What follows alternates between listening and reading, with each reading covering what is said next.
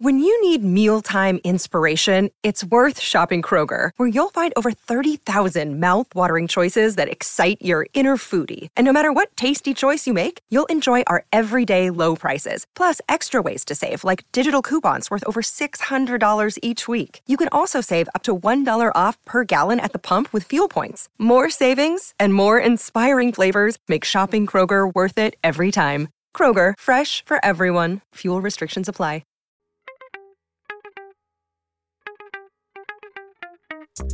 Hello again, and welcome to Crime and Music. I'm your host, Brian J. Kinsley, and with me as always, my friend Ben Ruppel. What's snapping, Brian?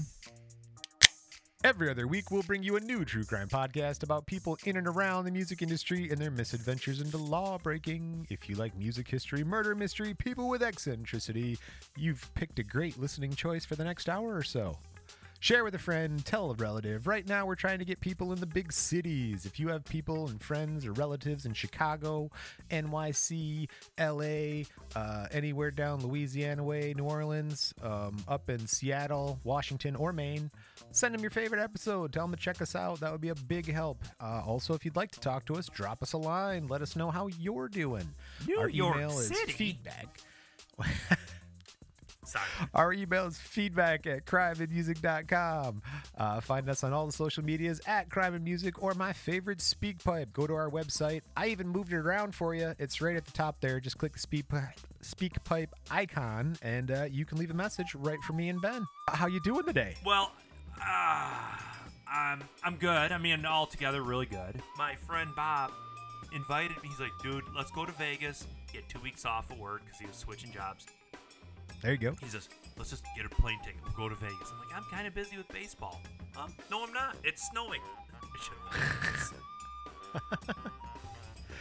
Well, we're not going to be talking about Vegas today, but we will talk about some things that are kind of like Vegas-like.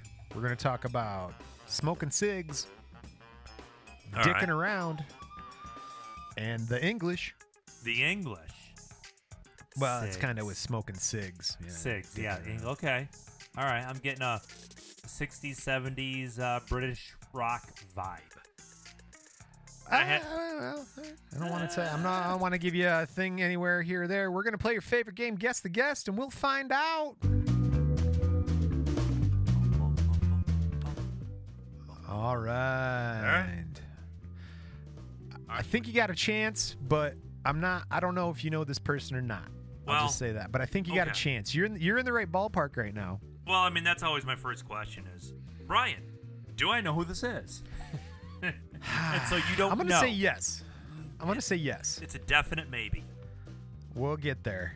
All right. First hint is Mal. Pow! Pow! Pow! No, Mal, as in like Firefly, Mal, but like malnutrition was the joke. Mal, all right, okay. No, okay. Rocky. Okay, no. Rocky. Okay, Mal, no. Rocky, no. Rocky, okay, no. Lead. Well, now. I feel like I'm stuck. I'm thinking in a very small circle here, but I gotta expand. I gotta expand my head. Rocky, Mal. A little bit. Go ahead. Lead is the next one. Now, I'm not lead singer, but more like Alex Lifeson, Victoria Adams, Posh Spice type of position in the band. But lead. Lead. All right. Okay. Handle. No, I none of these are even sparking something I can make up. That's no, funny. I know. You'll know. Handle. If you think about it, like maybe the Brazilian pronunciation. That's for all the Brazilians out there. Obrigado. Handle. Honda Housey. Just remember. Okay. All right. No. Am I gonna lose this one? Yeah, you're pretty close. You got 12 seconds. No, you're gonna lose. Rand. Like Rand McNally, but Rand. Ian Anderson. Rand. Ooh. Oh. Jethro What's Tull? your guess? It's time. No, it's close. It's actually Randall William Rhoads, a.k.a. Randy Rhoads. He's a guitar player from Quiet Riot, Ozzy Osbourne, all that stuff. I mean, the name's familiar. There you go. But I can't, I'm definitely not going to tell you I know anything about this, which is okay. Because I'll honestly, so, I've noticed as we've been doing this now for how many years? 3 years? Whatever. About 2.5, yeah. So when you have a topic I don't know anything about, it gives me an opportunity to sit back, relax, and hear a story. Because there's always something, you weave it around, through the person's life, and there's something that tags a moment where I can put it into perspective or at least into a context in history. And I'm like, oh, and then it fills in some gaps. So what's this cat's name? Rand McNally? Rand McNally. This is the tale of Rand McNally, map maker extraordinaire. All right. No, my man. It's December 6, 1956. Born Randall William Rhoads, a.k.a. Randy Rhoads, in Santa Monica, California, USA, bro. And he's not a wrestler. No, that's Dusty Rhodes or Dustin Rhodes. I was looking at that. I was going to get a quote and a thing like, oh, you want to go talk out to the Dusty Rhodes? Oh, you come down to the ring at Dusty Rhodes. Because honestly, no, this is Randy Rhodes. We could just turn this whole entire podcast with very little effort into a wrestling podcast, I feel. We've talked about it, and we're not even that big into wrestling. I swear we're not. We're not. Well, all right, since you teed that one up for me, I do want to put a little disclaimer out there. I am going to do a lot of bad voices and accents today, but it's only because there's a lot of people in this story. Some of them are British, some of them are English, some of them some of them you don't, but I'm going to do my best to try and keep them separated, and so to do that, I'm going to have to rely on my accent skills. Okay, so... Just like any prepared. other crime and right. music here. We are, well, like any other crime and music, we're not making fun of the victims. We're making fun of the absurd nature of life of rock and roll or music fame and the poor choices those people make. And somewhat making fun of ourselves, so, Oh, always making fun of ourselves. Absolutely. My life's a joke. All right. All right, yeah, I got a punchline or two over here in this house, that's for sure. There you go. Well, bro, we're in Santa Monica, California, all right? And we got Dolores. That's your mom. Dolores. And this guy, Randy William Rhoads here, he's the youngest of 3 children. His parents are both music teachers, so probably hippies, bro. His brother's also a musician. He performs under the name Kelly, K-E-L-L-E, Kelly. In 1958, Rocky, we're going to call him Rocky because that's what they called him in Quiet Riot. So Rocky, rock. Anyway, Rocky's 17 months old. His father leaves the family and remarries another lady. So his dad bails. All right, well, all 3 children. Hippie. He was a hippie. Oh, yeah, right. What'd you think was going to happen? All right.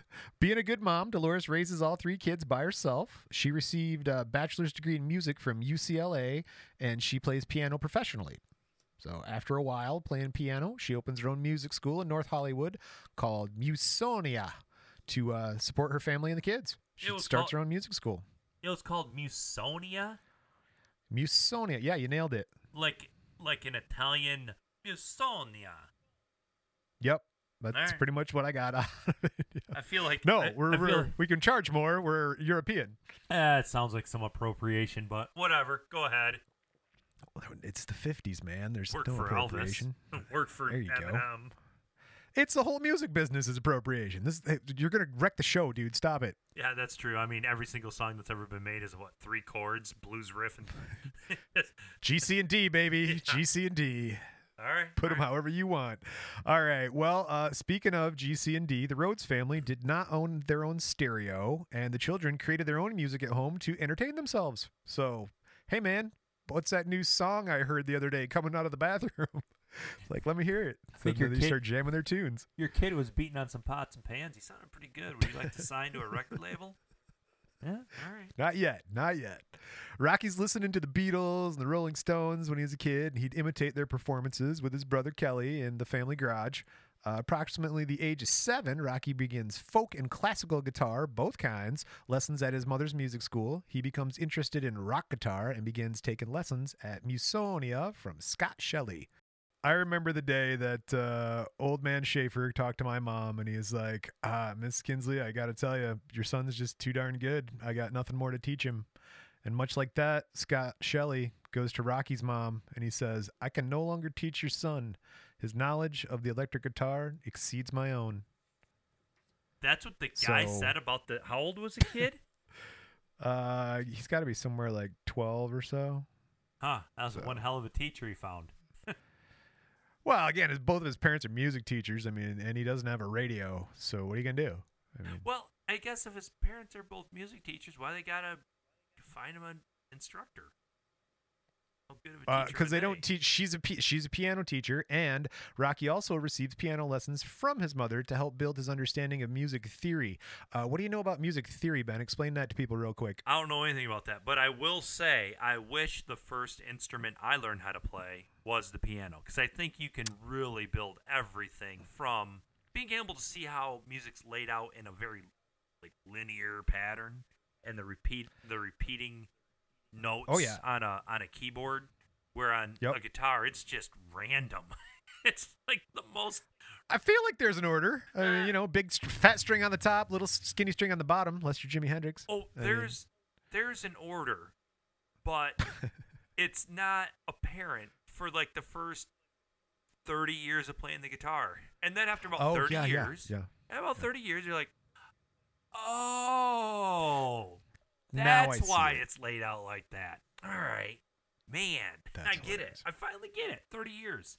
And now I'm dead. Mission accomplished. Hey. Well, much like knowing you for, 40 years, Rocky meets his future bandmate and best friend, Kelly Garney, while they're attending John Muir Middle School in Burbank, California. And they go in the garage, do karate, and become best friends.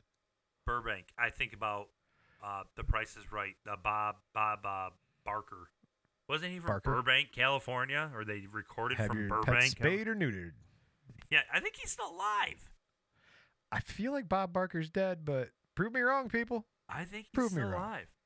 We're going to go with he's never going to die. Well, we got a quote here about best buddies from Kelly Garney. He got a quote, and he says, "We got thrown in jail for being out too late and being in the wrong place at the wrong time and being drunk." Now, here's the thing. Kelly Garney, we're going to hear a lot from him, and all I can think of is Vern Troyer. Not Vern Troyer, but Vern, like the guy, the old country guy, like Ernest movies. Ernest. Yeah, Vern. Yeah, I think it's right. Garney, Arnie, Barney, Garney, Varney, Varney? Vern. Yeah, so that's the accent that Garney is going to have throughout the rest of the episode here, so just know that. We got thrown in jail for being out too late and being in the wrong place at the wrong time, being drunk, even though he's from California, so he probably talks like a surfer dude. But he goes on to reveal an instance where Rocky's volume knob landed him in the back of a police car and on his way to jail. So Randy even got arrested, quote from Garney, "Randy even got arrested one time for playing his guitar too loud in his house. Me and Randy were jamming in the house and a cop showed up and said the neighbors were pressing charges because we were playing too loud. Then the cop put Randy in handcuffs into the police car and then to jail. He's 15 years old. But police didn't take me to jail. But we learned our lesson. We didn't annoy the neighbors no more." So, I think you were there. We were at Matt's folks' cabin up north. Oh, sure. I have pictures. Oh, yeah, you do. You got pictures. So there was a noise ordinance thing. Of course, you can't, be ridiculous with the level of music. But we are partying at this cabin. We got a bunch of friends over. We have the radio just cranked up. Big, huge stereo with, the monster speakers. It's like furniture. And oh, yeah. And cops show up. And they just were sheriff super friendly. And they said, "Hey, guys, we had somebody complain about this. Just to let you know, there's a noise ordinance. You got to turn it down after 11 o'clock. Blah, blah, blah." No, "Oh, no problem. We'll turn it down." Well, a couple more drinks later, Matt just, I don't know where this came from because this is not him. Turn it up, man. He's like, "Screw them. They bring it on, baby. We're going to party." So he just turns up the radio and just, nope, the cop showed up. The cop showed up and he says, "All right, guys, we told you can't do this. They called 2 more times. Here's a ticket. If I got to come out again, somebody's going to jail." Well, that was all Matt. We turned it down after that. But the first time we showed up, is that the first when they got all the pictures with us? Like on the cop car? Must have been the first time. Oh, yeah. They first or the second? Yeah. No, it wasn't the second time. They weren't nearly as cordial the second time they Probably showed up. not. No, the first Probably time not. they were younger guys. I mean, they weren't as young as we were at the time, but they understood what we were doing, and we were being very nice. So we got tons of pictures, like with them fake arresting us, and we had our hands on the cop car. Yep. You should get some. That should be on the Crime and Music website, Brian. We'll do that. We'll put that at least on the social medias when the episode goes out. You'll see pictures of us with the cops, arm in arm, like, "Hey, buddy, don't tase me." Jason's on that. I don't think. Oh, that's so bad. I don't know that I'm in any of those pictures because I think I was busy at the time. Right. I wasn't well, out. Other day. We'll get there another day. I wasn't out there with the cops. Ben wasn't very popular with the police at the time. No, I think there was a girl involved. I honestly don't remember. I might have been out driving around. There were no girls involved, and they also were not popular. But another quote from Garney about how school was for those guys and how people didn't really like him too much. He says, quote, "The way we looked. Every time we showed up for school, it was usually problematic, so we pretty much avoided it. We weren't nerds, we weren't jocks, we weren't dopers. We were just on our own." Dopers. Well, again, it's the 60s, man. Well, yeah, we called them. Well, I mean, what would you call a doper? We're the stoners, right? Stoners, man. Yeah. Well, now I talked to my stoner daughter, kids. and they're not. I think they're more like called after the vapors. specific drugs they do.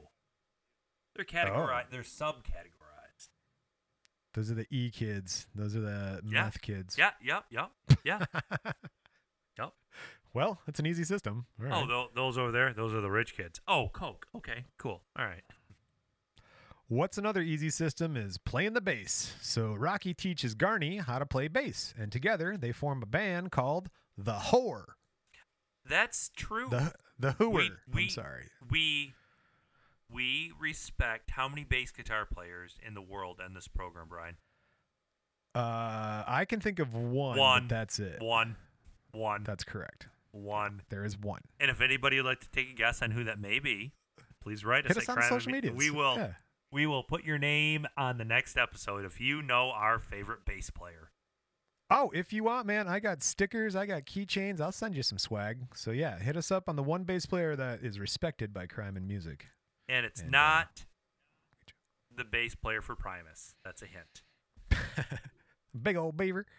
Okay. They rehearsed for the Whoer during the day at Rodney Beringheimer's English Disco. It was a 1970s Hollywood night spot, and these kids were out there practicing in their whore band. In California, though, right?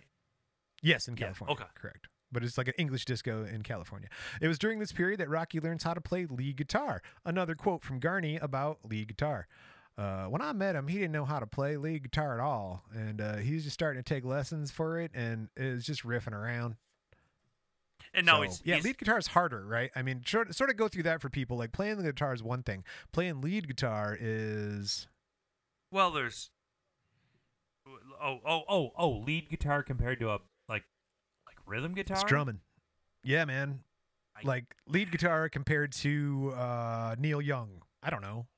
Well, I guess it's where you start when you start learning. It's because I think if you learn how to play lead guitar first, I bet you people would say it's easier than rhythm guitar. Okay.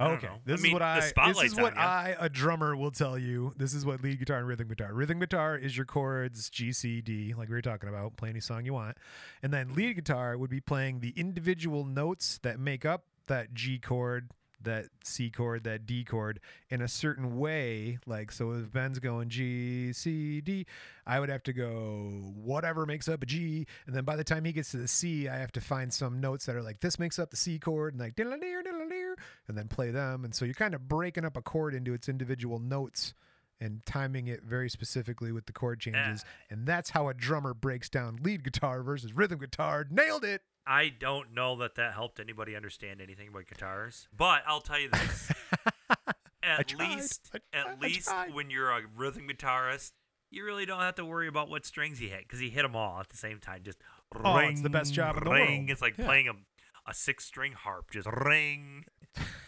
But when you're playing the lead guitar, you do need to use your pick hand, your usually your right hand, to find the right string out of 6, and that I can't do that. I can't do that at all.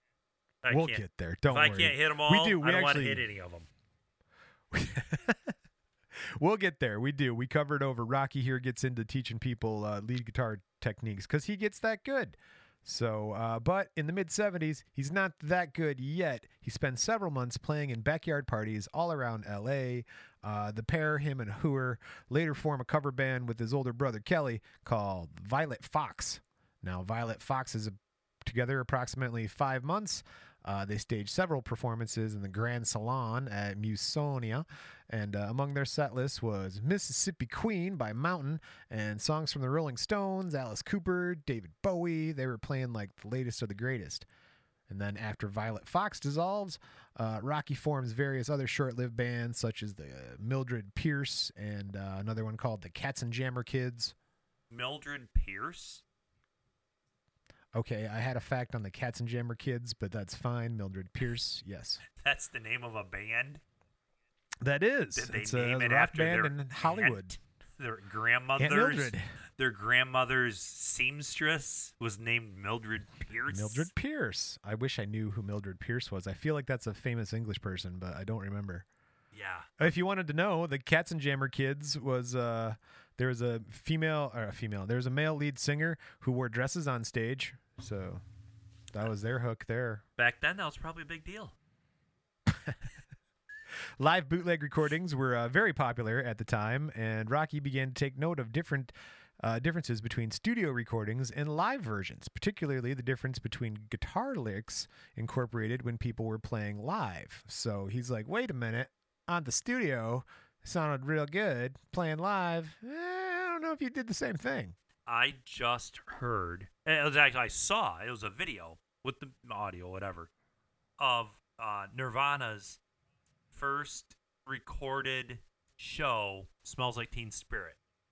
It wasn't, it was, I mean, you could definitely tell what song it was by listening to this video, but it was not exactly the same. I mean, they tweaked it before they laid it down. It was good. I mean, it was weird seeing them so young doing it. I mean, just still screaming into the microphone, but it was cool. It was cool. Nirvana. There's a difference. I mean, most bands, there's a difference between live and studio. That's for sure. Not Rush. I said most. I was trying not to. I didn't want to. Yeah. Anyway, help our earlier trivia question. Okay, so much like that, like Rush, Rocky's going to shows. He begins to memorize the licks he sees the guitarists use when they're playing, and he's like, I can take that part, and I can take that part, and he teaches him himself later when he comes back home. So there, July 11th, 1971, he's at an Alice Cooper concert in Long Beach Auditorium, and this is what he considers a defining point in his life. We got a quote from Garney about it, because Garney's his best friend. Randy is mesmerized. He is catatonic, just staring at the stage. Later that night, Randy said, I can do this. I can look like this. I can be this. Something clicked that night, and I think that kind of showed him what he could do with his talent. At an Alice Cooper concert. At an Alice Cooper concert. I like Alice Cooper a lot. I mean, he's a Tigers fan. Oh, right on, man. Yeah. Yeah. He's a big baseball guy. Oh, yeah. He's an honest, I don't want to say fake performer, but I mean, it's a persona. And he doesn't, I mean, when he's Alice Cooper on stage, scary, makeup and looking like a gaunt, like gothic sort of weird character. That's not him. Man. He's a normal dude. And when he comes out for an interview, he's not dressed up in costume. He's not in character. He's just Alice. He's just that guy. I think Alice Cooper also is one of those artists that I want to say he got screwed because he's wildly successful, but he never had any of the rights to any of his music. It was like one of those. I mean, he still made money. He's living a very comfortable life, I'm sure. But he's just a singer. Well, I mean, there's a lot of artists that we've all heard, and you would just think they're they got to be billionaires. No, they never took care of themselves at the beginning. And by the time they were monsters and huge, they had already signed their life away. Or at least signed the wrong dotted lines. I think he might have been one of them.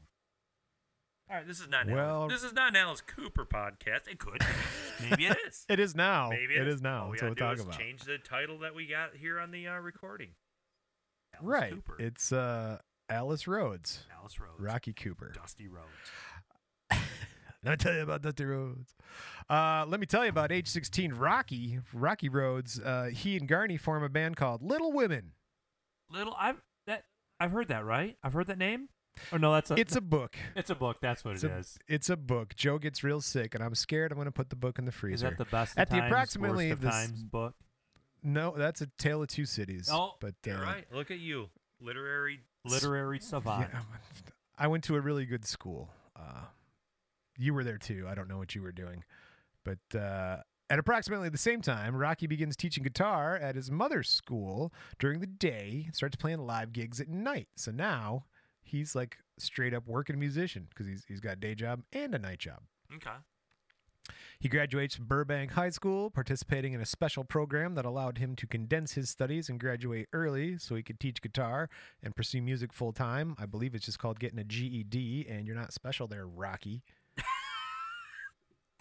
I don't know that our audience can sense when the salt comes out, Brian. I think they know by now. 65 episodes deep. If you don't, and this is your first episode, this is what I do. But Brian, some things annoy me. I don't know. I don't even know. I still don't know what will set our host Brian off at times. I just don't even know. He'll just all of a sudden, it's like a switch flips, and he's just this crotchety old, angry, salty, angry man. You're doing things I did, and you did it better, and I hate everybody. Who did what better? Nobody did anything better. Don't know. It's fine. You just get so mad at some little tiny things sometimes. Oh, all right, fine. continue. All right. All right. I will. Let's talk about Serenity things now. things I'm really good at, drumming and drummers. Recruiting lead vocalist Kevin Dubrow and drummer Drew Forsyth, the band soon changed its name to Quiet Riot. Quiet Riot. You've heard of Quiet Riot? Oh, yeah. We've all heard of Quiet Riot. There you go. Yep. So Dubrow, this guy, he's an LA photographer who is not at all what Rocky had in mind for his new band. And he was not well liked or well received by the rest of Quiet Riot, and that caused a great deal of tension within the band. Don't break up the band, man. You're wrecking the band. What was he? What was this photographer guy? What was he? Just a photographer? He's the lead vocalist. He's the lead singer. Yeah, he's the lead singer, so he thinks he's the shit. Freaking lead singers. Yeah, dick. So, always. Right, well, that's kind of a trait of lead singers, but whatever. Prima donnas. That's what you get. So Rocky, much like us, he envisioned a frontman differently, more in the vein of Alice Cooper or David Bowie. But this Dubrow guy, he's persistent, and he doesn't take no for an answer. We're like, we don't want you in the band. He's like, yeah, but I'm in the band. He's like, yeah, but we don't want you in the band. He's like, yeah, but I'm in the band. We're like, but we don't want you in the band. He's like, well, nobody's better than me. I'm in the band. So in the end, Rocky and Garney decide that if nothing else, he's really enthusiastic. So you're like, okay, fine, you're hired. And so don't take no for an answer. That's awesome. Yeah, right? Just keep showing up, guys. I love this guy. Hey, I'm here for the job. Hey, I'm here for the job. No, I'm here. I actually got a job doing that. I got a job working as a bike mechanic because I kept showing up. The guy's like, yeah, look at your resume. I'll call your old boss. Yeah. Okay, you keep showing up. You might as well just start working next week. And I'm like, yes.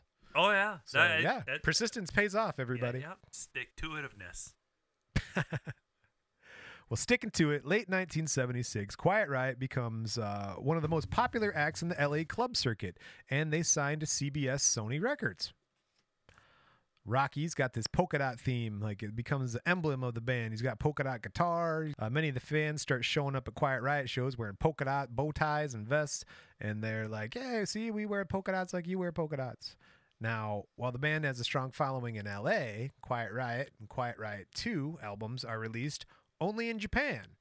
Now, this is long before Come On Feel the Noise and Mama We're All Crazy Now. Like, come on, feel the noise. Now, why are they only released in Japan? Just because Well, see, now this is long before that. This is the early Quiet Riot, so they don't have those songs on there. Okay.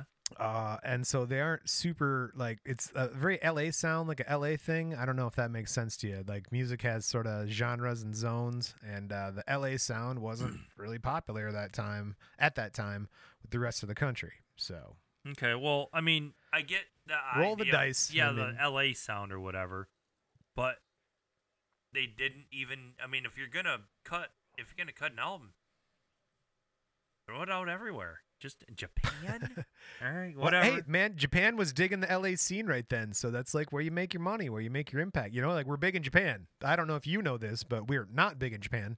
But if we were, that'd be cool. Like, hey, we're big in Japan. I guess I'll take it. Japan is. I guess it's pretty close to LA. It's just across the water. Yeah, there's just some water in between you. Yeah, I mean, it's right there. Yeah, kinda. just a little bit of water and a small island named Hawaii. There you go. Hey, there's even a place to stop. There Yeah. you go. Pit stop. And that's really Yeah, all that really. happened. That's how the Second World War got. We got into that. Was that the Japanese were coming over here for some of our LA club scene, and they ended up getting bogged down in Pearl Harbor, and somebody was like, "Yo, mama," and then the other guy was like, "Oh, your mother," and then they got into a fight, and then World War II. That's Dude, I saw that on perfect. Nova, actually. I think. Much like the relationship between Japan and Hawaii, the relationship between Dubrow, the lead singer, and Garney, the bass player, has also deteriorated completely during this recording session of the band's second album, with potentially catastrophic results.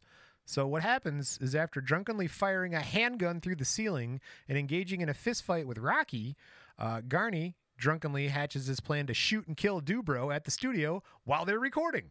That's crazy. They came up with a plan.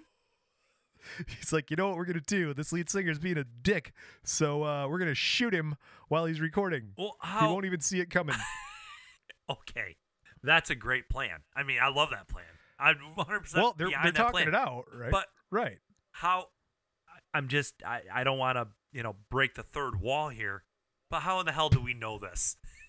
I mean, how do we know? Well, I can tell you how we know this, because Rocky, who is the main star of our show here, Randy Rhoads, he's talking with Garney, his friend, about this, and he's left with no choice but to fire his longtime friend and band co-founder. So he's like, I appreciate the sentiment, but we can't shoot the lead singer in the face while he's singing lines in the booth, and I'm going to have to let you go. So appreciate the enthusiasm, but this is not why I wanted to be in a band, is to shoot people. it's like, can I talk with you just for 1 second? No, the Dubrow, go in the booth and warm your voice up. So here's the thing. I like your plan about the shooting him and getting him out of the band, but it's kind of against the law and it's murder. So we're gonna go in a different direction. And, It doesn't sound like I'm his gonna have to plan. let you go. It doesn't sound like his plan had an exit strategy to get away with it. No, right? It's very A to B. There was not much after that. Yeah, it was It's more of a brainstorming session. I want this guy dead. What would be the best way to do it?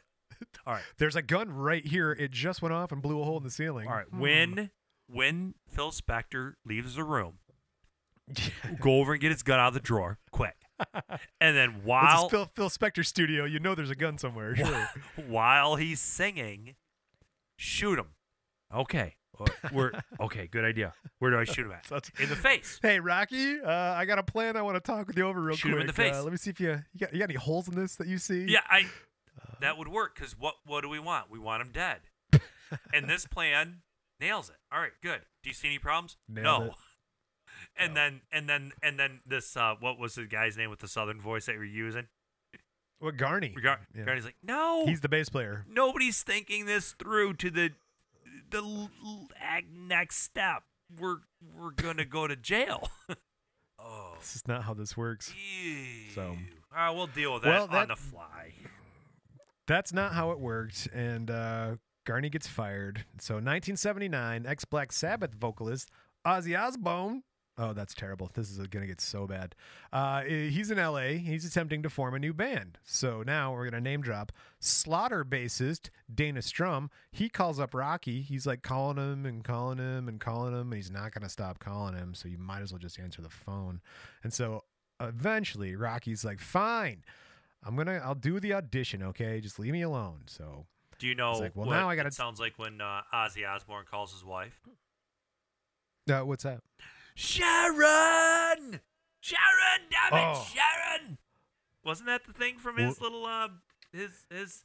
I mean, Ozzy Osbourne was kind of one of the grandfathers, the architects of reality TV. Am I wrong?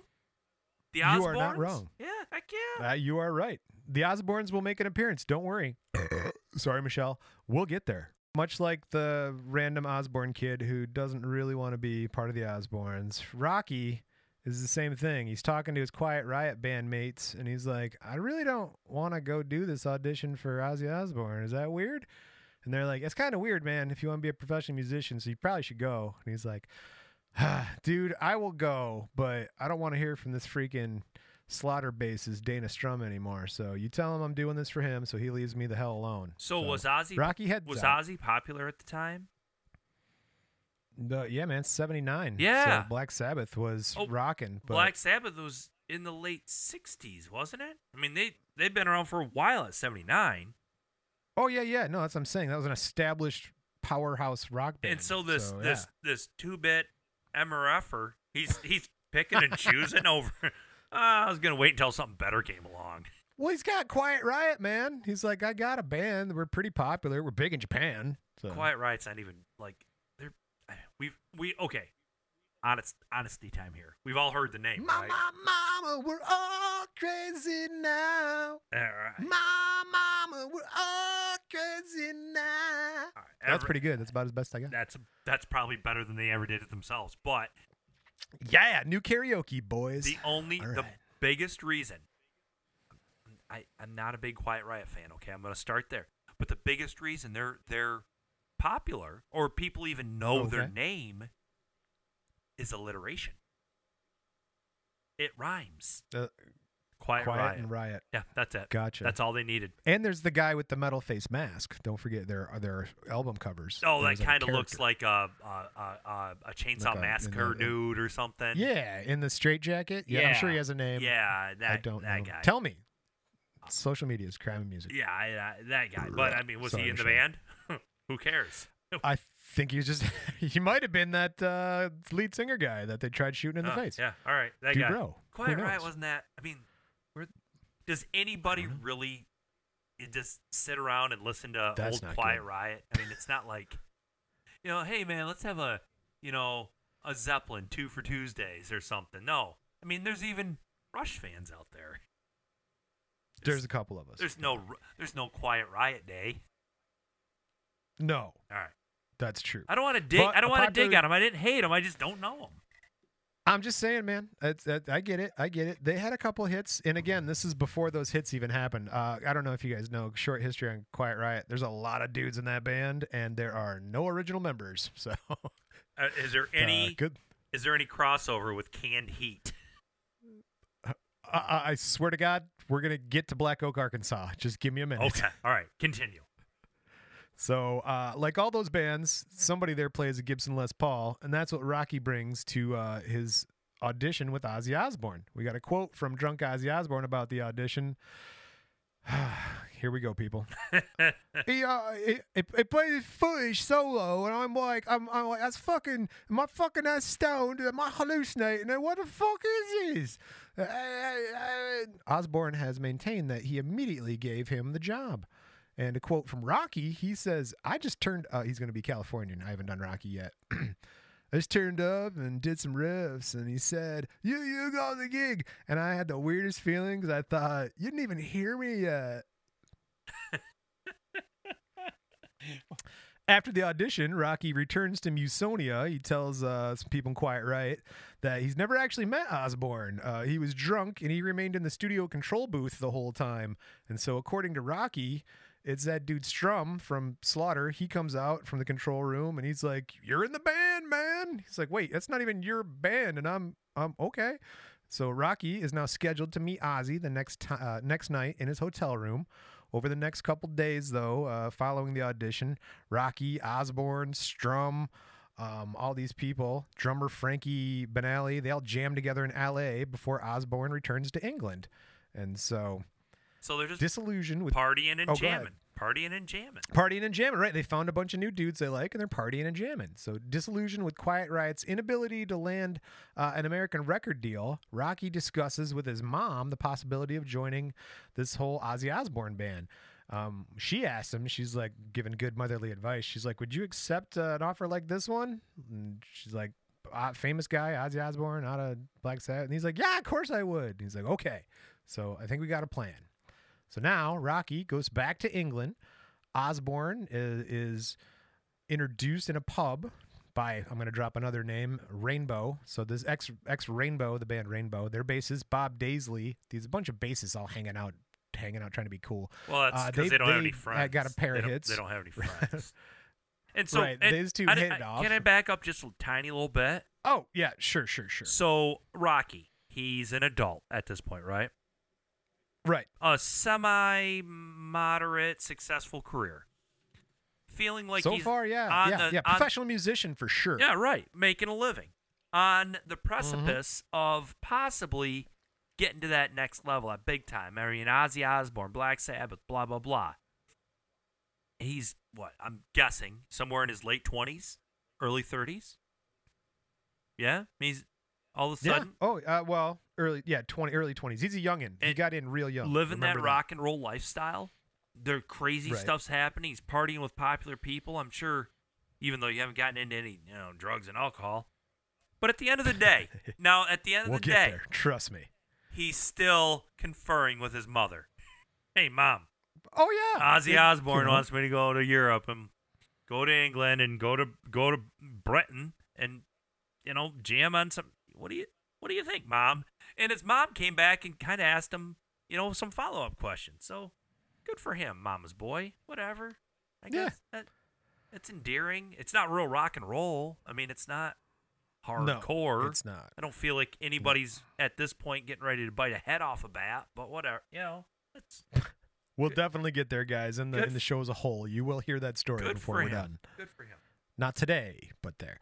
Well, even though his mom liked him, the group's management didn't like him. They wanted to keep it an all-British lineup, and they're reluctant to hire this unknown American. But manager Don Arden eventually gives in. Rocky flies to England, only to get kicked out and returns home a couple of days later because English customs at Heathrow, they're like, you don't have the necessary work permit to get into the country. So what was supposed to happen is a representative from Jet Records was supposed to be at the airport, clean everything up. He never arrives. Rocky spends the night in a holding cell before being handcuffed, put on a plane back to the United States. Oh, I bet he wasn't happy. Probably not. I'd have not been happy. Ozzy Osbourne, sensing his unhappiness, called him to apologize and made arrangements for Rocky to return to England with the proper paperwork this time. So November 27th, 1979, Rocky flies to England, meets with Osbourne and Daisley at the Jet Records offices in London. The trio travel by train, very English, to Osbourne's home in Bulrush Cottage.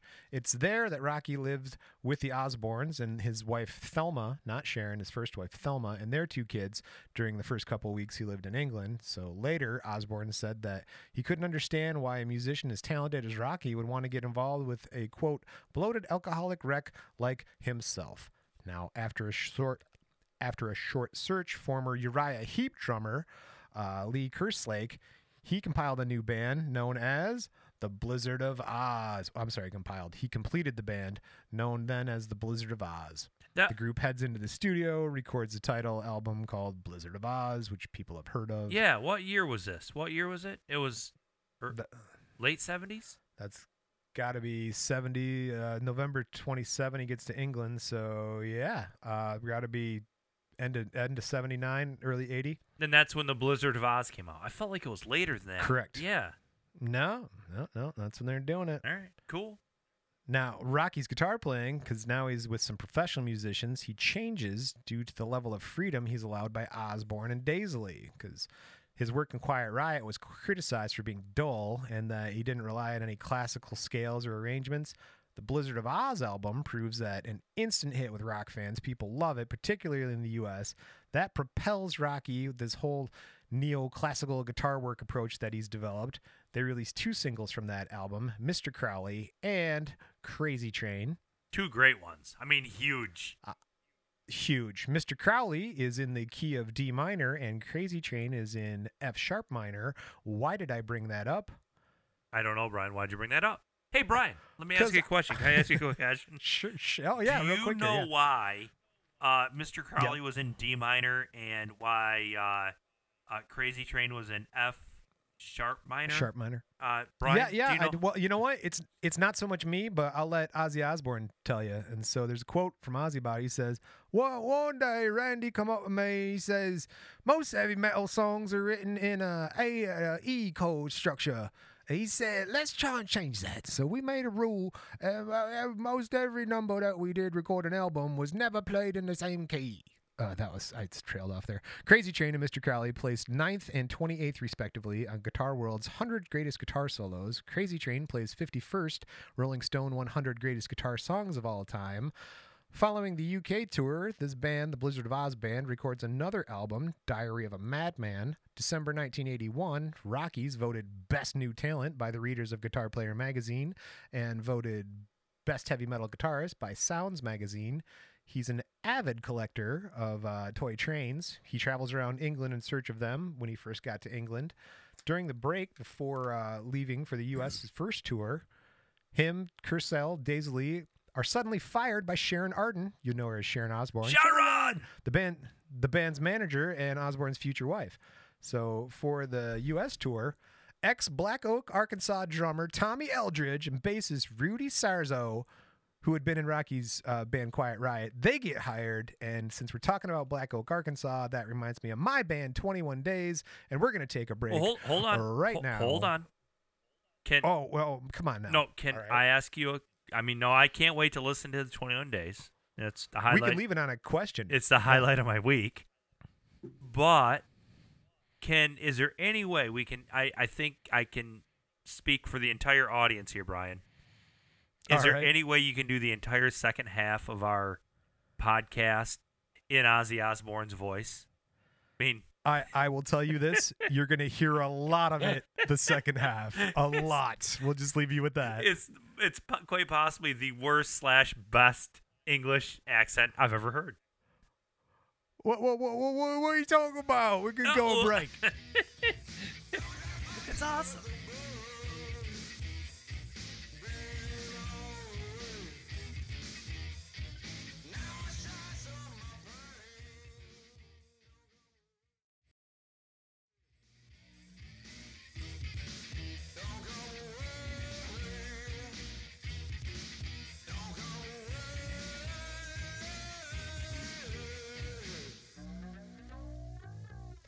And we're back. Dude, I listen to that music and it just makes me think of like high school and bonfires and sneaking into the bar, or trying to not sneaking into the bar because there were those bars that we could go to when we were 18, but you got the like 18-year-old bars, yeah. Yeah, you got like a stamp on your hand or something that you couldn't. Oh yeah. You couldn't get a drink. Or a beer or whatever. All right, so we were talking October 1981. That Diary of a Madman album is released. Rocky's already made the decision. He's going to part ways with Osbourne once the contract is done.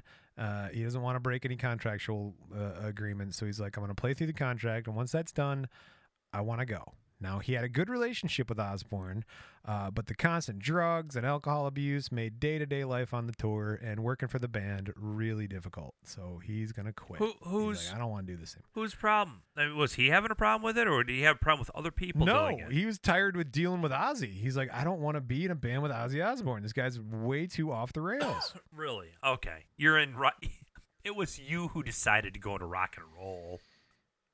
Well, again, he's a classically trained, school musician, so all this drugs and sex and rock and roll, that's a bit, wow, this is what you guys do when we're playing music? Well, come on. He signed, he knew, he should have known the freaking deal he should have known the deal before they asked him to try out for the band.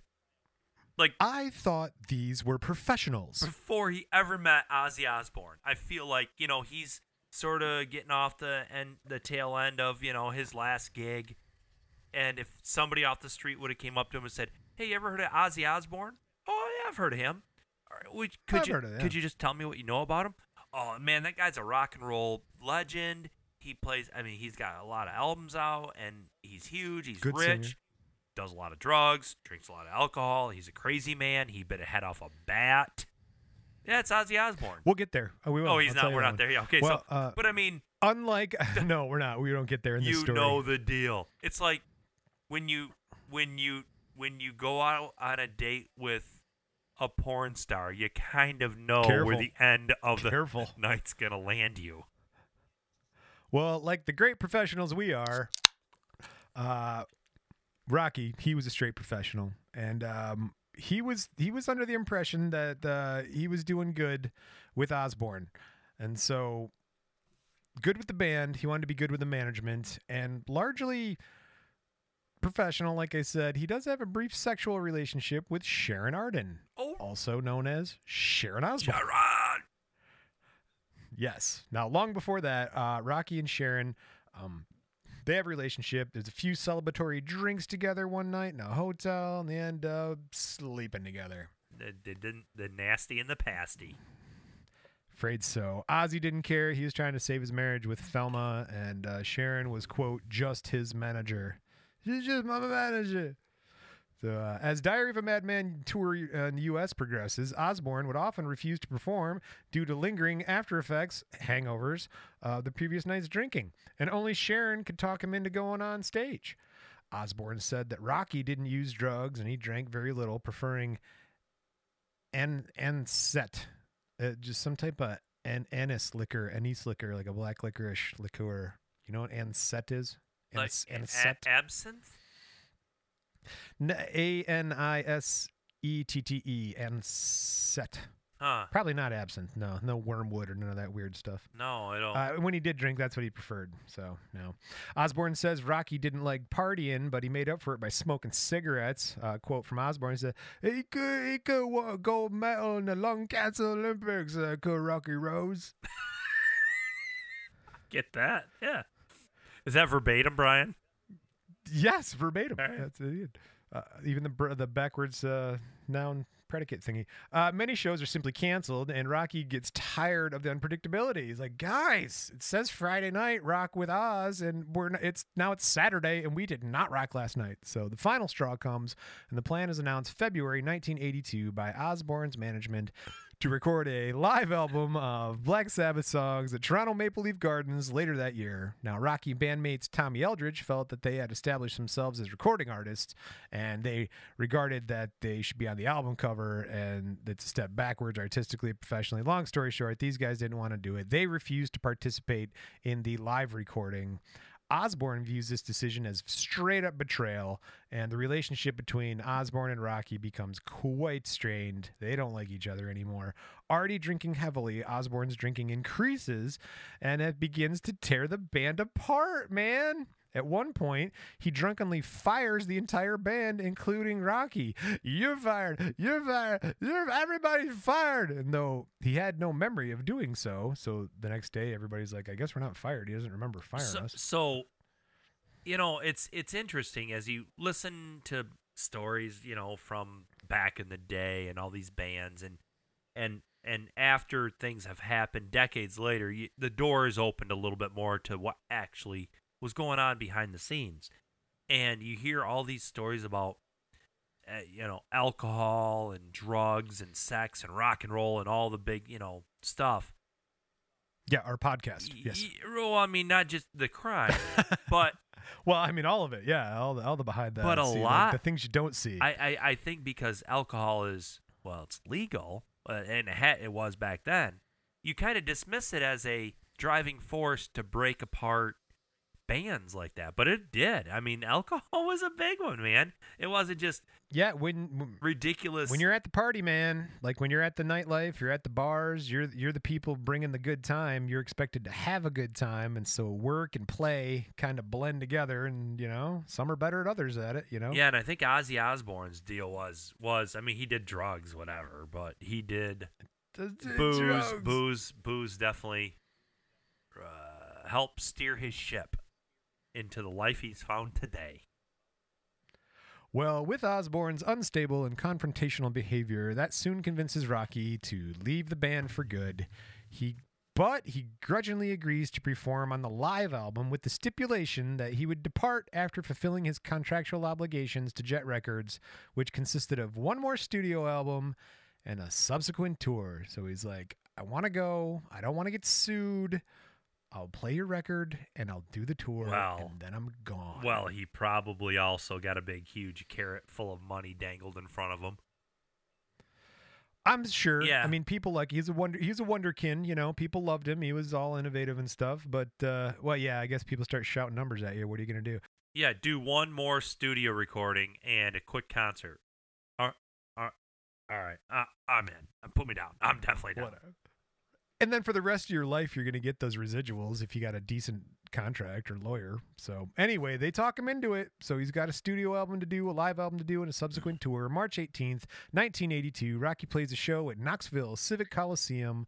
The next day, the band's headed to a festival in Orlando, Florida. It's called Super Rock Bowl 14, XIV. Super 14? Rock Bowl. Super Rock Bowl. You pay for the whole seat, but you only need the edge. Osborne recalls a conversation he had with Rocky that night on the bus. It involved the guitarist bitching about him and his heavy drinking. Here's a quote from Rocky to Osborne. It says, quote, "You'll kill yourself, one of these days."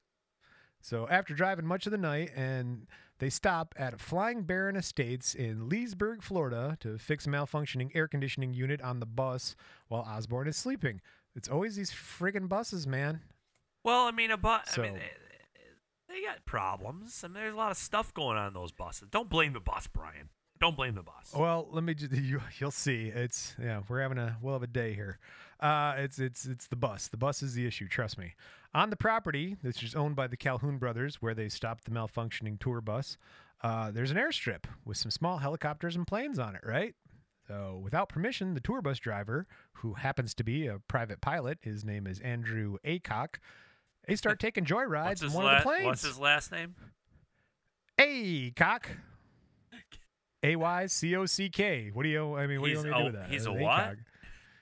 Andy Aycock. He's a bus driver. He drives tour buses, and he's a private pilot. He's Aycock. He's a cock. I see. He's a cock.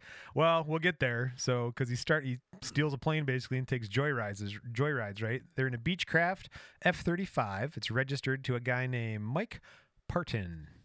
That never comes back around, other than we might use it as trivia for a giveaway later. Mike Parton. We'll never do that. We'll never remember everyone. it. All right. Someone who's never an idiot in the band is always the keyboardist. And on the first flight, Captain Aycock takes keyboardist Don Airy and tour manager Jake Duncan with him as the first passengers on the sort of joyride. Now, during this first flight, they're flying around, and then what happens? Aycock buzzes the tour bus. You're trying to wake people up on the bus. Like, ah! They're trying to wake up drummers on the bus and some other people on buzzing there. They're buzzing the bus with the plane? Yeah, man. They're just just trying to, fuck with people on the bus. That's what I would do. I would do that. I would be that. Oh, great. I would. I'll keep that in mind. If I knew how to drive an airplane, I would totally do that. I would not only buzz the bus, I would go find people I knew that lived in a house, and I'd buzz the house. I would probably kill people, including myself. Whatever. That's how I do. I do that. That's how I do. Well, let's go back to they're buzzing the bus, and they land, and that group gets out, and it's like the amusement park. They load up another crew, and the second flight, they've got makeup artist Rachel Youngblood, and Rocky gets aboard. Oh, so now they're still driving this airplane around up in the air without permission. Oh, they're flying. Yeah, they're just flying. Yeah, no, they stole this airplane from the airstrip that they're fixing the bus at, and then this dude just like, I know how to fly a plane. You guys want to go for a ride? No, it's not. It's not. They start flying it's around. not flying a plane. It's driving a plane around. Sidebar. Our friend Ryan, Rat, Okay, driving a plane. His older sister, who was only like a year or two older than us, when she got Rochelle. Yeah, when she got Rochelle. When she, I was right. Rochelle. When she got into college, she wanted to be a pilot. That was her what she wanted to go to school for. And she did. She want to fly. She did become a pilot, and she's still a pilot today. Like drives planes around and stuff. There you go. Drives planes. Oh I drive my planes. gosh, she would get so pissed when we'd say, "So you're going to school to learn how to drive a plane around?" I'm gonna fly a plane. I'm gonna be a pilot. It sounds like you're gonna be a chauffeur in the air. I mean, whatever. You're just driving a plane. It's like driving truck. Oh my God, she would get just so. And I remember thinking, you gotta know we're screwing with you here. Why do you keep giving in? I mean, you were so. She would never not get mad at it, and so we would never Just not say it. That's awesome. Driving a plane around. And so if Rochelle, you're out there driving planes around these days, come give the Rupel household a low and slow buzz. And just go buzz. Give us a little wingtip. Yeah. Well, unlike Rochelle, Rocky is afraid of flying, and he wanted to take some aerial photos of the countryside for his mom.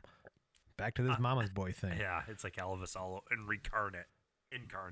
So reincarnate. He talks to the bass player Rudy. He's like, Rudy, I don't want to go by myself, so go on this flight with me. So Rudy's like, no, I'm gonna go sleep in the bus. You go on the flight with the makeup artist. And so, okay. During the second flight, Aycock's dicking around again. He's trying to buzz the tour bus, right? Aycock is dicking around again. That's funny. Oh, that's yeah. funny. I didn't even write that. That's just off the top. So he buzzes makes a close pass. Man, I have a soundboard. I should have got an airplane.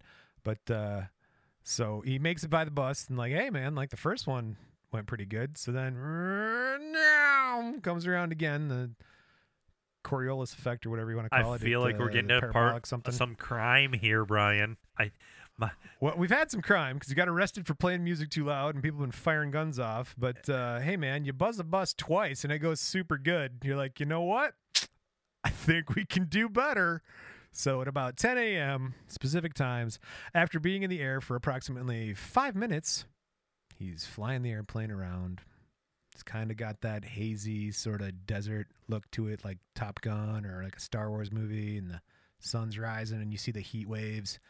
And then all of a sudden, just breaking through is this plane, it's just coming right at you. And he says in the he's probably got the headphones on with that little microphone in front of his face, and he's talking to the ground crew and the people that helped him get up in the air, and he's like, "And this is pod racing." No, much like pod racing, bang! One of the plane's wings clips the top of the tour bus. That breaks the wings into two parts and sends it spiraling out of control. The initial impact with the bus causes Rocky and Youngblood's heads to crash through the plane's windshield. The plane then severs the tops of large pine trees and crashes into the garage in a nearby mansion, and finally bursts into flames. That's I think where they got that in Star Wars. That was so unoriginal. Rocky, age 25, is killed instantly, as are Aycock, age 36, and Youngblood, the makeup artist, 58. Oh, wow, they're dead? All three bodies are burned beyond recognition. Rocky is identified solely by dental records and personal jewelry. A quote from Sharon Osbourne, who was asleep in the bus at the time of the crash: "They were all in bits. It was just body parts everywhere."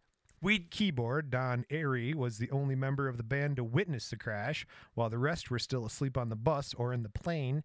He was standing beside the bus taking photos that he planned to give to Rocky later on for his mom, and he saw a struggle between Rocky and Aycock in the cockpit as the plane approached the bus seconds before the crash. We got a quote from Don about it. Quote, I'm assuming Don is English. "I had my camera and was taking photos of the plane to give to Randy afterwards. I had my telephoto lens on and I could tell there was some sort of struggle going aboard the plane. The wings were rapidly tipping side to side, and at one point the plane almost became perpendicular, no more than 6 feet off the ground. That's when I put down my camera and saw the plane right in front of me. I quickly crouched to avoid getting hit and looked over my shoulder and watched it clip the bus, crash into the tree, and explode on impact into the garage." as band members on board the bus were shaken from their bunks by the impact of the wing on the bus and tried to figure out what the hell happened.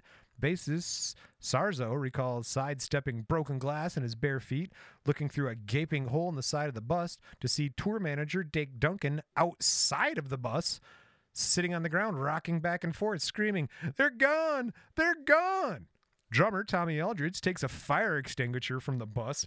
He runs towards the crash full speed in an attempt to put out the fire. Tour manager Duncan, "They're gone! They're gone!" He's on the first flight. He explained, although there'd been some concern at the pilot's behavior, there's no sense of foreboding. It all seems so innocent. We were just there this morning. Andy offered Don and me to take us up, and I admit it was a bit scary. He started buzzing the bus, trying to wake up Tommy, but after a few attempts, they just landed, and that was it. Rocky, he's afraid of flying. Youngblood, the makeup artist in 58, had a bad heart, so Rocky originally had no intention of getting on the plane. Duncan, he explains how the guitarist ended up on the doomed flight. He's like, well, right after he landed, Andy came up to me and he told me that we were going to take up Rochelle for a ride, and being aware of her heart condition, he assured me they were going to take it easy, just circle the property a couple times and not try to pull any crazy stunts. So Randy heard that and he decided to join him so he could take some aerial shots with his camera. Now, though the entire group were quite distraught, the remaining band and crew were forced to remain in Leesburg for 2 additional days until the preliminary investigations were completed. They had to fly Rocky's brother-in-law out from California to identify the remains. Ozzy's His official teeth? statement of the crash. Had to identify his teeth?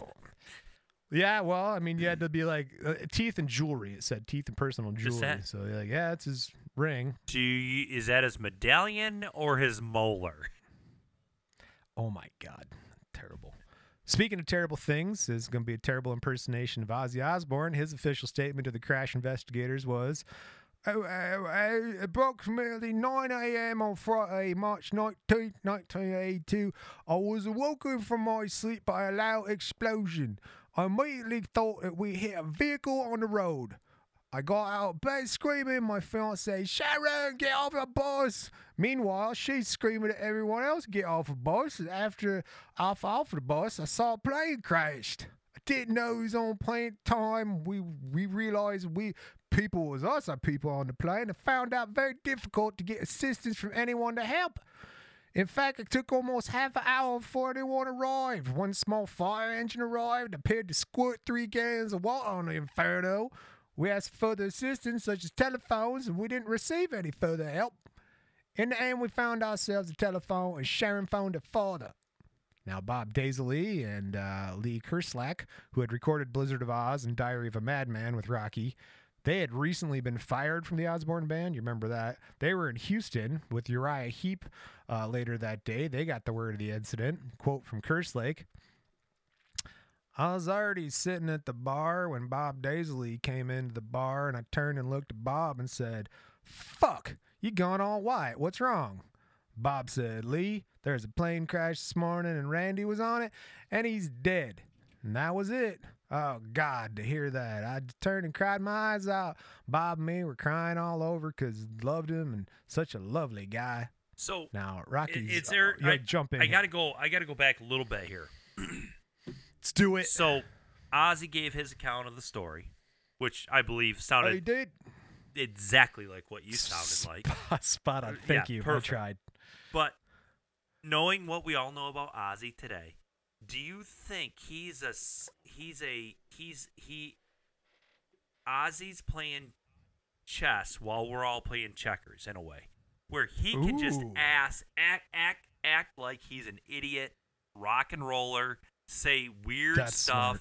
and just so accidental deniability, where he doesn't even he could have been the guy shooting bottle rockets at the plane, shooting it down.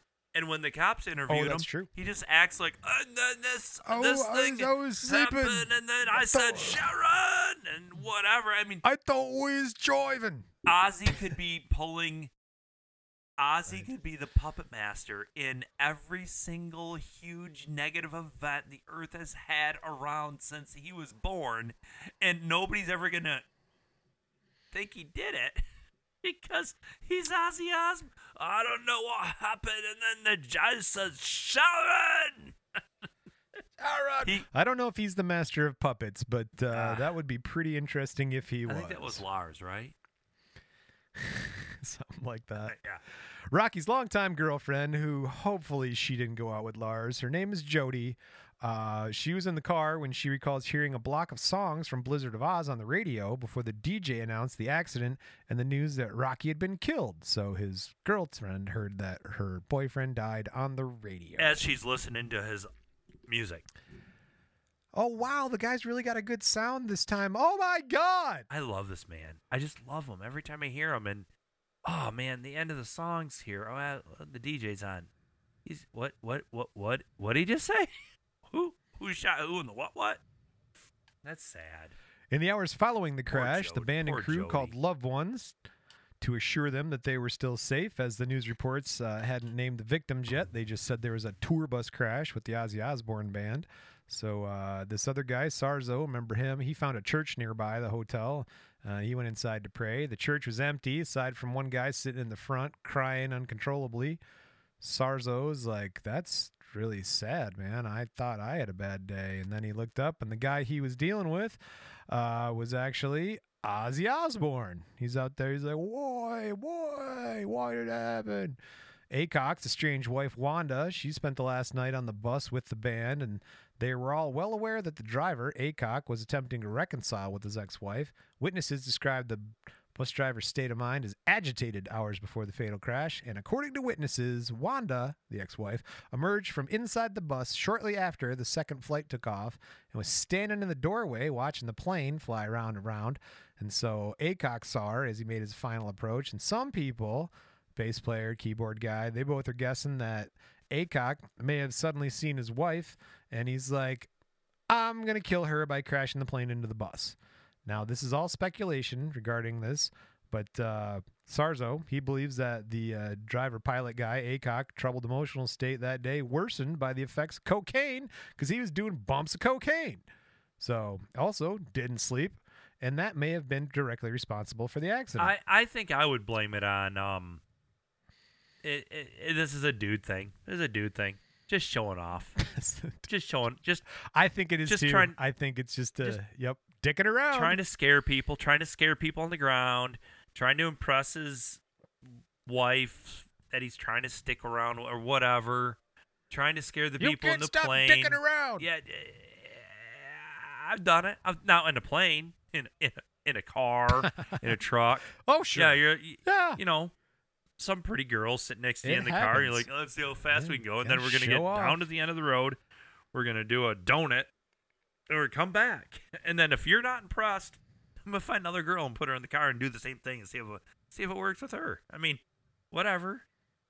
That's I feel like when you were telling the story from the beginning, that's what my gut instinct told me to think. Like, he's just trying to show everybody in the ground he's cool and do dumb, crazy stuff, as young men will do. Yep. That'll happen. That happens. So, like we're talking about, given that people saw a struggle in the cockpit, that guy Don saw that, they all came to the conclusion that Rocky's actions in the last seconds of his life was to prevent a direct hit with the bus and the plane. So, because he thinks the guy was trying to kill everybody and take out his ex-wife in the process. Now, Ozzy Osbourne later admitted that he saw Aycock doing cocaine bumps all night prior to the crash. It's later confirmed in the autopsy that Aycock's system tested positive for cocaine. Rocky's toxicology test revealed only nicotine.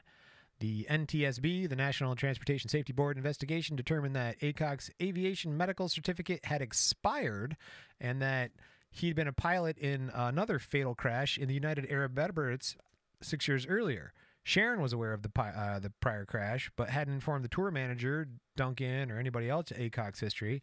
In the moments after the crash, she immediately was like yelling at the tour manager following their people into the plane with the pilot who'd been awake, using drugs all night. And a quote from Sharon, "Don't you know the man already killed one of the Calhoun kids in a helicopter crash?" No shit. Wow. They did not. Apparently did not know that. So Sharon knew. But she was taking a nap. Sharon was on it, man. She was taking a nap on the bus. Dude, so Rocky's funeral is held at the First Lutheran Church in Burbank, California. Serving as pallbearers for the funeral are Osborne, Eldridge, Sarzo, and Rocky's former Quiet Riot bandmate, Kevin Dubrow, the dickhead. That's nice. They all come together. On his coffin are flowers, 2 photos of the guitarist, one showing himself and Osborne on stage in San Francisco. Rocky is buried at Mountain View Cemetery in San Bernardino, California. On his tomb is the inscription, quote, "An inspiration for all young people," end quote. December 2019, Ozzy Osbourne offers $25,000 reward for information leading to the recovery of several pieces of musical equipment stolen from the premises of Musonia Music School. This stuff used to belong to Rocky, so he's like, I'll give you a reward if somebody brings it back. Rocky placed 36 on Rolling Stone magazine's 100 greatest guitarists of all times. Really? And Holy cow! I guess. Yep. 36 on Rolling Stone's 100. That's pretty good. He places fourth on Guitar World magazine's 100 greatest heavy metal guitarist, and 26 on Guitar World's 50 fastest guitarist. I forgot to mention, Randy Rhoads is credited with inventing finger tapping. You know, like most people think that Eddie Van Halen, they're using their fingers to tap on the fretboard. They're not using their strumming hand, the their pick pick or hand. strum, Yeah. right? Yeah. Right. Nope. He invented that. I find that hard to believe. Here's why. As does Eddie Van Halen. So that's why I didn't really include that, but that's what he's credited with. Well, I mean, since the day somebody invented a stringed instrument, they probably immediately started just hitting the string with their fret hand as hard as they could. I mean, that's it.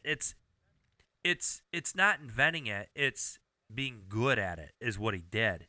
And then Eddie Van Halen came in and was real good at it. And now they got these kids coming out here playing songs on classical guitars that sound like there's 7 people in the room, including percussionists, keyboardists. Okay, I was going to bring that up. Have you seen that Led Zeppelin one that kid does on the acoustic guitar? Oh, he looks like he's dressed like Rick Ashley. He's wearing like a trench coat, but he's like, dang-a-dang, and he's like slapping and playing finger drums on the guitar body. I'm like, oh my God. Like you're saying, it's light years beyond what these guys were playing with. He didn't invent that. He just did it better than anybody else. As Randy Rhoads did. As Eddie Van Halen didn't invent it. He just did it better than Randy Rhoads. Who didn't invent it, he just did it better than whatever schlub was before him. I like the word schlub. That's true. And because you used a cool word like schlub, I'm going to give you a quote from Randall William Rhoads, Randy Rhoads himself, quote, "The main thing, though, is to take it as it comes. Don't try to do too much too soon. You got to get to know your own style." Randy Rhoads, everybody. What'd you think of Randy Rhoads? Take it as it comes. Don't try to do too much too soon. Get to know your own style. Sounds like my wedding night. Well, no. See, so I think I didn't know anything about this guy at all. Sure. Except for that bus story. I've heard that bus story. That was the big one, is that he's the guy on the bus who plane crashed into the tour bus, and you're like, wait, that's the same people? You crashed a plane with your band into the tour bus with the other half of your band? Like, yup. Yeah, so that's a story I gotta know about. It's like, all right. I heard that story, but when you first started, when you introduced that bit of the thing, I'm like, oh my gosh, I've heard this. Yep. But I didn't know enough about it where they died. For some reason in my head, I thought they crashed and some people died in the plane, but they all died. Everybody on board. All blew up the day the music died. They all blew up a little bit and got burned a lot.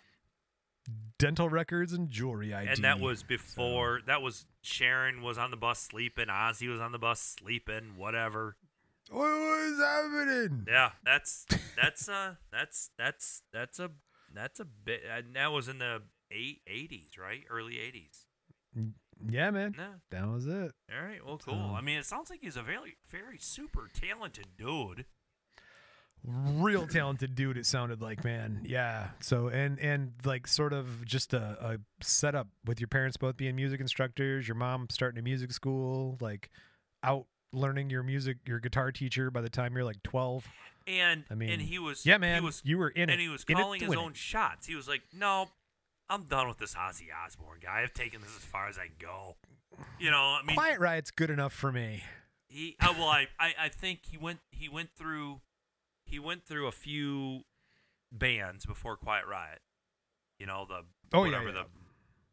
other things that they said or you said.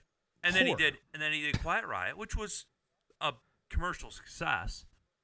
And then all of a sudden he gets hooked up with Ozzy, who was successful before he started with him, but he wasn't like Mildred Pierce. He was not the headliner on that tour, on that album. He was just the guy that played the guitar. He was not. He probably in his mind thought, all right, I'll get done with this guy. I'll go to the next guy. I'll just go do the next big thing. There's other bands. Yeah, and he probably had enough clout to probably, unless he got killed in the airplane a little bit. But if he didn't get killed in that airplane a little bit, he could have probably gone on and done that next thing. Oh, yeah. No, like all those bassists who were hanging out trying to make deals like Slaughter and freaking all the rest of them, they'd have given him a gig somewhere, man, for sure. He wasn't out of there. Setting the bar pretty high there with Slaughter, huh, Brian? Right. Because I said Slaughter, it's time for a little feedback. And so right now, let me tell you about some feedback we received on Instagram. We got an Instagram comment on our Flavor Flav episode. We were actually included in a compilation video about Flavor Flav by Get Verbal, GETVURBLE, the Get Verbal channel, for his birthday last month. So go check out Get Verbal on Instagram for millions of unique audio titles like ourselves. They are not a sponsor, and that's okay. Moving on. I thought you'd give me something off of that. Oh, no, I thought you were hitting the play button. I was waiting. No. Wait. Yeah, right. I thought you had something to say. I'm like, all right. Oh, do you want me to play the spot from Flavor Flav? I thought you had some audio. You said instant feedback. I do have some audio. I was waiting I do have some feedback. I have a speak pipe from Dustin in St. Louis. This is Dusty. All right, hold on. Is this the one that... Hello, guys. This is Dustin from St. Louis, Missouri. I just wanted to say that your podcast makes Disgraceland look like utter Woodstock 99 liter garbage.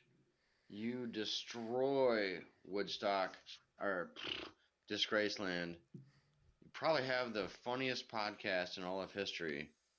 I'm worried, though, because the most recent episode I see is from February of 2021.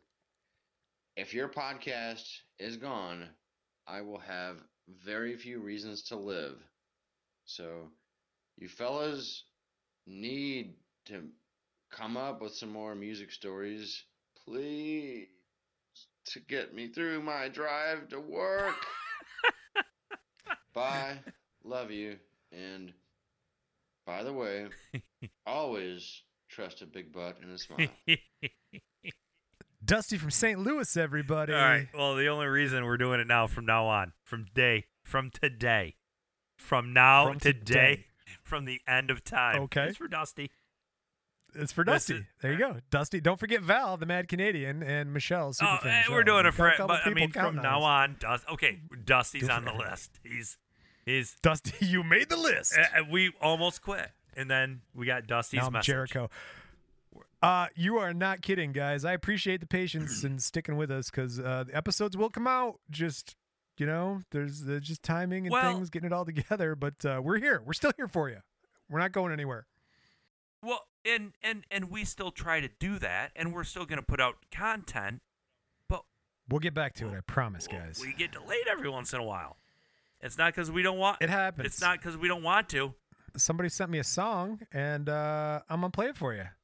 This one right here is from KG Rap Official. All right, this is new to me. Roll it, Brian. Hello again, Brian and Ben, back at it with a podcast so fantastic. I apologize if the technical difficulties are drastic, but we're getting there and we enthusiastic. It wouldn't be a freestyle if I didn't remind y'all never to trust a big butt and a smile. I know that might not be well received, but you can't say you don't agree. Ha! Enjoy the show and remember to breathe.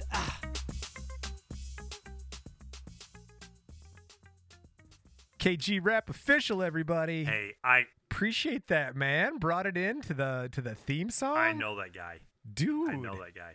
Do you really? Yeah. Do you? Yeah. Who is it? That's I don't know if I can say his name. You got a ringer? Did you set me up? No, well, I mean, I don't know him personally, but I don't know if I should tell the audience who that was actually a guy named you might want to look him up on YouTube. His name's Little Dicky. That was him. Oh, yeah, sure. That was Little Dicky. You're right. That was Little 100% Dicky. Little Dicky. No, who was that, Brian? That's KG Rap Official. That was awesome. I appreciate that. Definitely, guys. That's awesome. If you guys have other songs that you want to let us play or something that you think we'd like to hear, send it out to us, man. We'll put you on in the feedback section. That was high production value. That was great. Super high production value. All right. There you go. Right. If you've liked what you've heard, please leave us a review. And if you'd like to leave your own feedback like KG Rap Official or that speak pipe from Dustin in St. Louis, go ahead. Go to our website, crimeandmusic.com. Scroll down to the speak pipe icon. Click the button. You actually don't have to scroll anymore. That's right. I moved it. So it's there.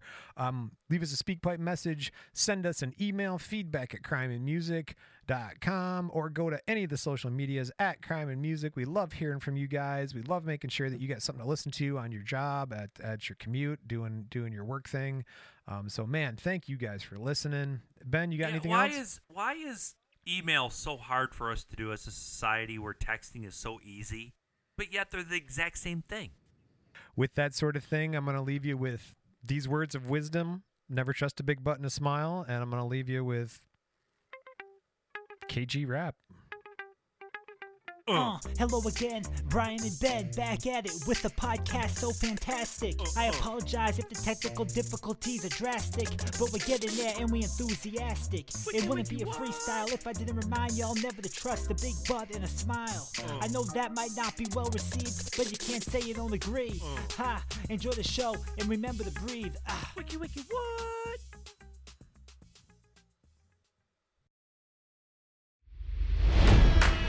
It's NFL draft season, and that means it's time to start thinking about fantasy football. FantasyPoints.com features industry-leading experts and prognosticators using proprietary hand-charted data to help you score more fantasy points. FantasyPoints.com is the place to go for whatever kind of fantasy football you play. Whether you play fantasy football, daily fantasy sports, or do a little bit of everything, Fantasy Points has the meticulously researched content to guide you to victory. And why wait for the fall? Fantasy Points also covers the new spring football league, the UFL. Join the guru, John Hansen, Scott Barrett, Joe Dolan, and other massive names in the fantasy football universe with an exclusive offer. Use code Pantheon for 15% off any Fantasy Points package, including the all-in package, with access to every article, tool, and data nugget that Fantasy Points has to offer. That's FantasyPoints.com and code Pantheon for 15% off at Fantasy Points. FantasyPoints.com, code Pantheon. Score more fantasy points.